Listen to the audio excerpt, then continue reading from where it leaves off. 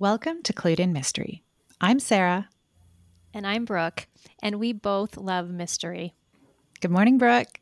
Hi, Sarah. It's so great to be talking with you again, and we have a very special guest today.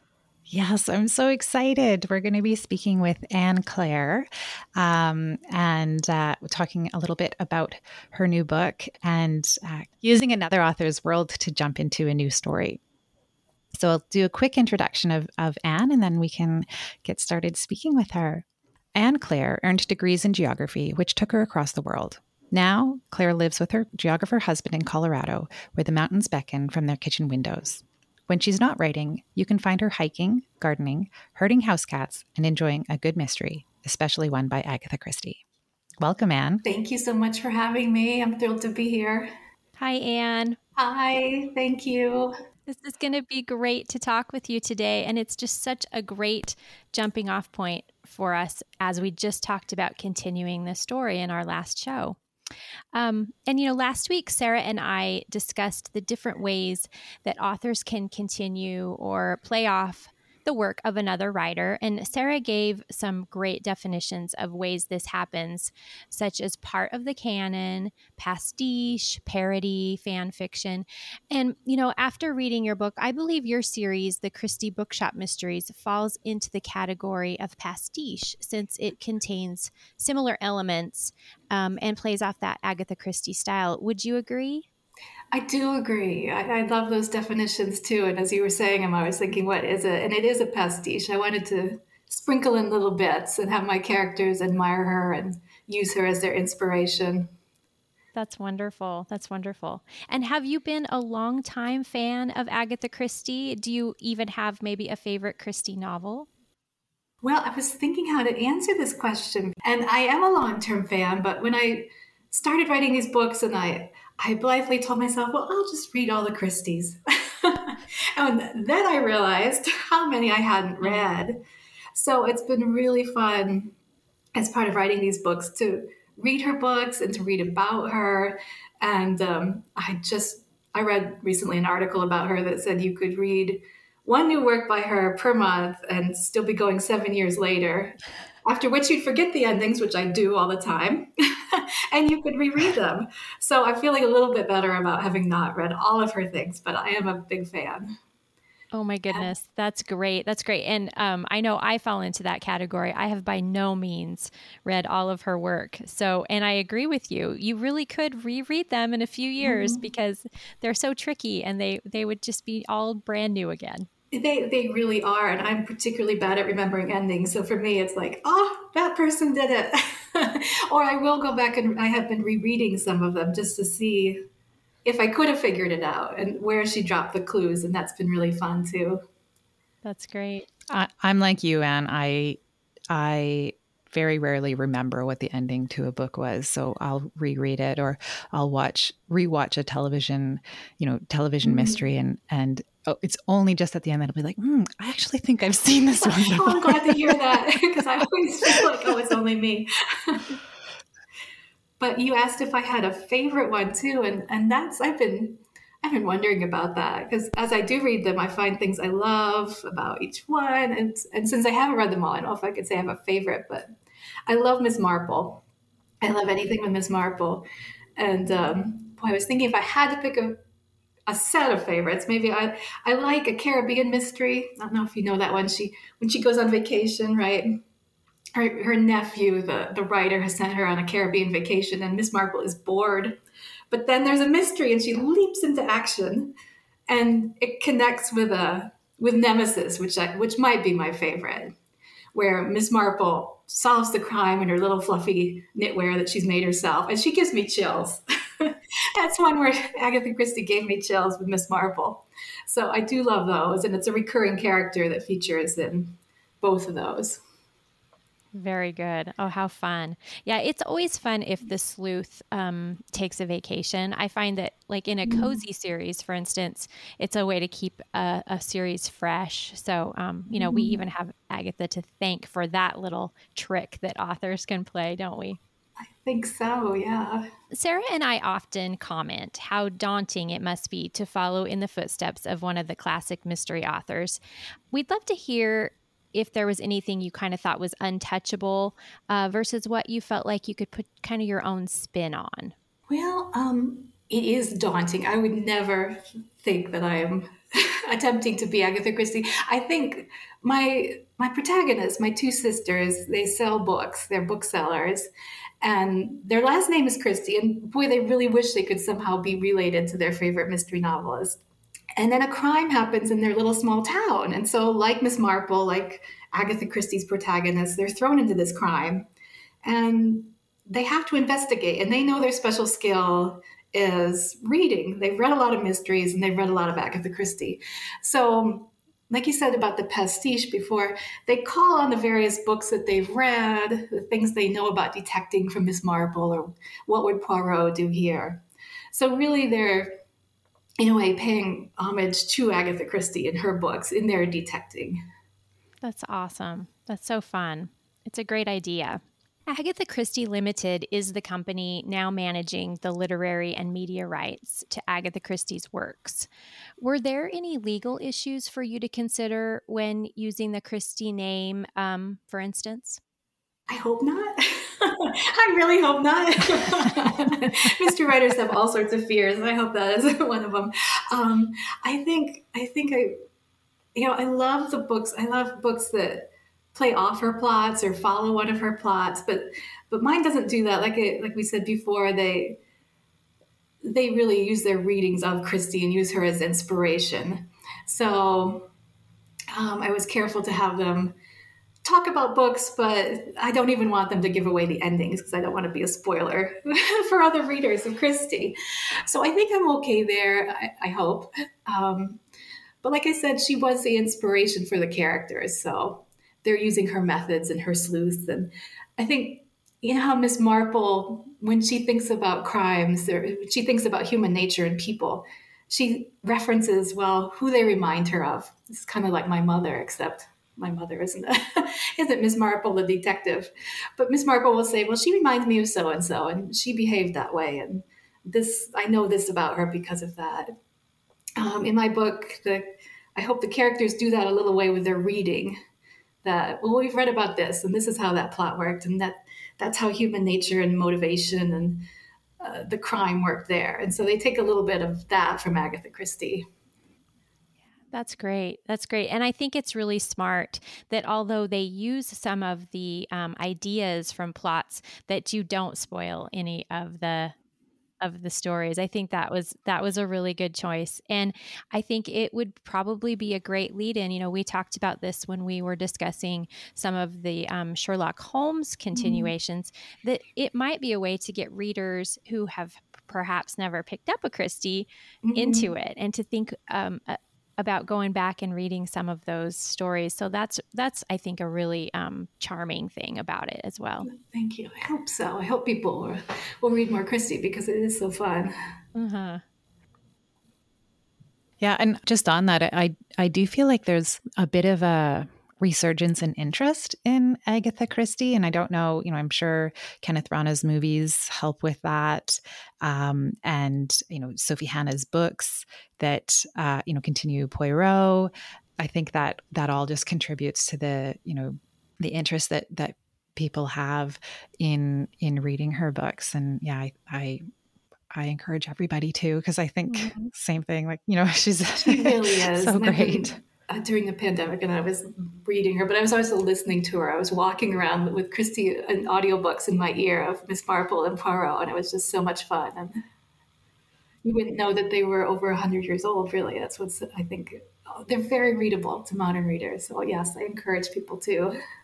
Absolutely. And that's a great point, Anne, because if you think about it, when she was writing, the idea of an audiobook hadn't even come about, but they're very satisfying as a listen, I think. They're again, they probably would be a great read aloud back in the day, but I agree. I love listening to them as an audiobook as well. In some of our first episodes of Clued in Mystery, we discussed how Christie films and TV adaptations have tended to remain set in the same era in which they're originally set. And this is very different from Sherlock Holmes, for instance, because we might find Sherlock in any location, any era, or even any gender. Considering this, was it a challenge to bring that Agatha influence into the 21st century setting? Or maybe not. Maybe you've kind of already discussed this.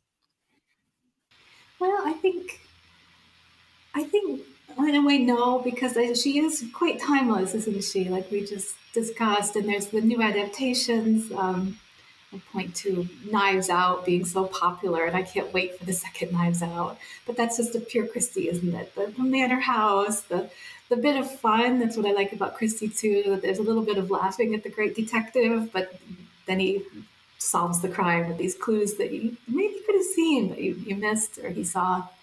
So, and I think most modern cozy mysteries really owe everything to Miss Marple and Agatha Christie, right? It's the same kind of, here is the amateur sleuth, and she can't go all CSI and wait for that cat fur fiber analysis to come back from the lab.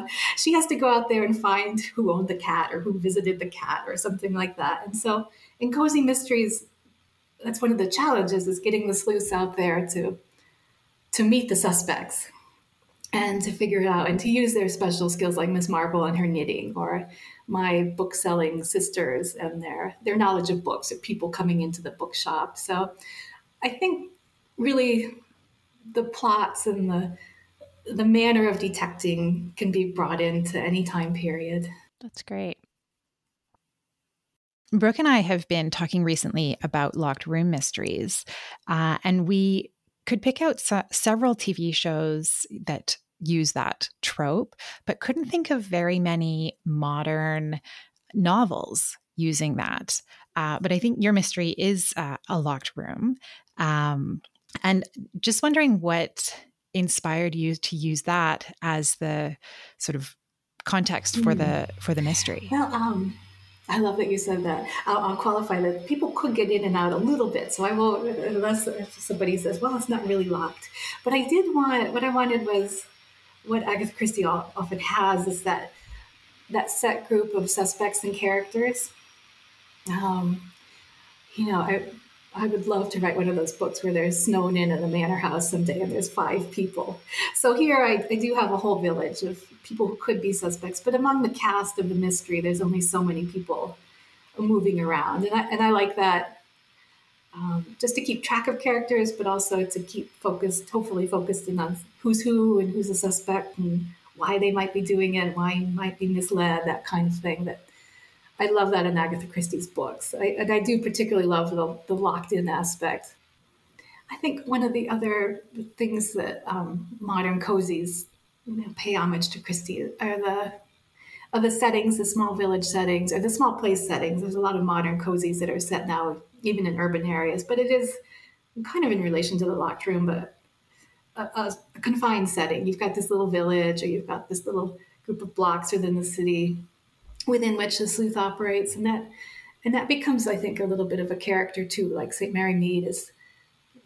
I love it when Miss Marple is there. I like it when she travels too, but then she's always thinking about her hometown, and I think modern cozy mysteries do a lot of that too. And so my village is a little mountain village in Colorado. It has a ski slope and it has this gondola where the death takes place, and they do think about Miss Marple, and in that and sort of a closed room mystery, it just becomes maybe an interesting place where the murder happens. I think she did that a lot too. So, Anne, what are your plans for the series? Will the Christie sisters have more adventures? I hope so. Right now I'm working on the second draft, and I've always known who did it, but I think I finally know how they figure it out. That's one of the things I marvel about Christie too. I was reading her. You can read her notebooks. Somebody wrote a book about her notebooks, and you can see her thought processes. Like, maybe this person did it. Maybe this is why. Maybe I'll kill off this person. And so that was really interesting. But as a mystery writer, I always find the hardest thing is to figure out how they did it. I can always come up with well, not always, but I feel like I have a setting and characters, but then figuring out how they figure it out. There, I'm just in awe of Christie. I'm writing the second one, and I think we have a title, but it's not set. But it will involve the Christie sisters again, and this time it's a little different. They're engaged in a cousin has set up a book based dating service, so you match each other by your bookish taste. But of course, there'll be a murder, and they'll have to solve it, and they'll be using some of the same skills they used before, their knowledge of books and people and motivations to hopefully solve the case. That sounds like a lot of fun. I love the idea of a book-based dating service. Yes, I do too. Should set this up. Yeah. Well, the other thing that Brooke and I recently talked about was kind of authors being sleuths in the mysteries, or sort of there being a strong literary theme in the mystery itself. And I think that really appeals to readers, to be kind of reading about people like themselves, right? People who love books, people who would much rather be tucked away with a book than in a crowd of people. I think a lot of us are pretty introverted and, much prefer a crowd of books to a crowd of people.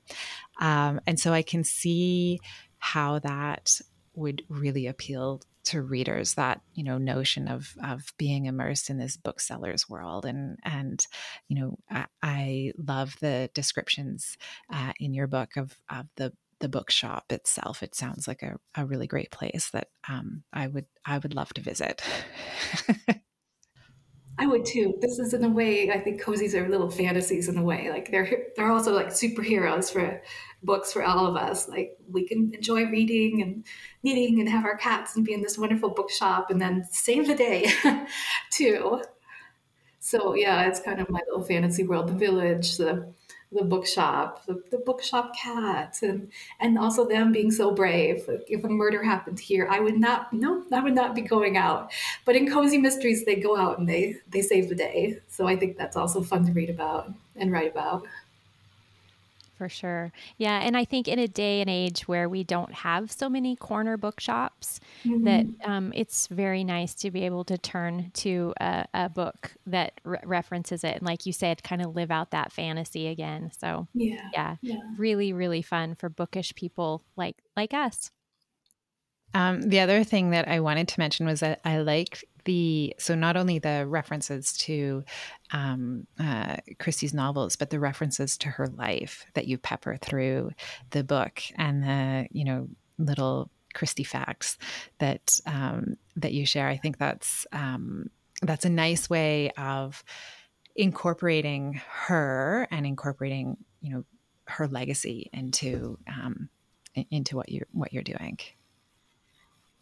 Oh, thank you. No, I've really enjoyed learning more about her. And I think she said something about like readers will mislead themselves to not see clues. And when I thought I knew Agatha Christie, I was seeing her as Miss Marple. I thought, I think as writers we get like, oh, you've written yourself, especially writing a cozy mystery. People think I've written myself. Maybe I do sometimes, but I don't try to, not always. But I had pictured her as Miss Marple. And now as I read more about her, she's so layered. She did all that traveling, but she was also very shy. I read. I was just feeling all this empathy for this connection with Agatha Christie. And I just read something about she was supposed to go to a banquet in her honor, and the security guard didn't know who she was and kept her out. And she was like, okay, I'll wander around the hotel and maybe go home, which is totally how I would react. So I felt I love her even more.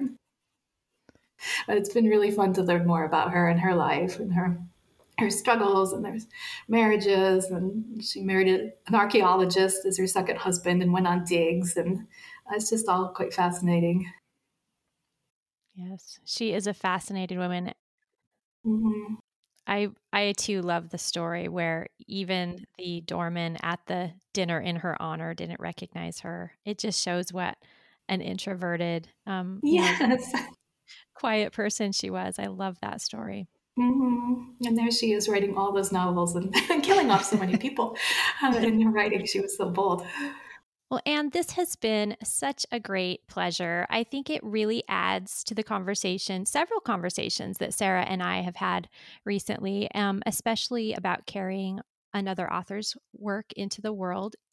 How can our listeners find out more about you and your books? Well, just thank you so much for having me. This has been such fun. You can find me, I think maybe the first place to go would be to go to Penguin Random House website and look up Dead and Gondola or my name, Anne Claire. And they have all sorts of links where you could go buy the books. I hope it'll be in libraries. As a library lover, I think you could request it from your library. You can also find me on Instagram, where I'm Anne Claire Author, and I share too many pictures of books and cats in Colorado. And on Facebook, I'm Anne Claire Mysteries. And then I have a website. It's Novel Mystery. It's a .wixsite.com. So I'm kind of lax about my website, so I'm chagrined. But you can find me many places and my books. That's wonderful. Thank you so much. We'll make sure to put links to all of those places in the show notes so readers can find you. Oh, thank you. Thank you. Appreciate it. Well, thank you so much for having me. This really has been fun. This has been fun. And thank you, listeners, for joining us again today on Clued in Mystery. I'm Brooke. And I'm Sarah, and we both love mystery. Clued in Mystery is produced by Brooke Peterson and Sarah M. Steben. Music is by Shane Ivers at silvermansound.com. Visit us online at cluedinmystery.com or social media at Clued in Mystery. If you liked what you heard, please consider subscribing, leaving a review, or telling your friends.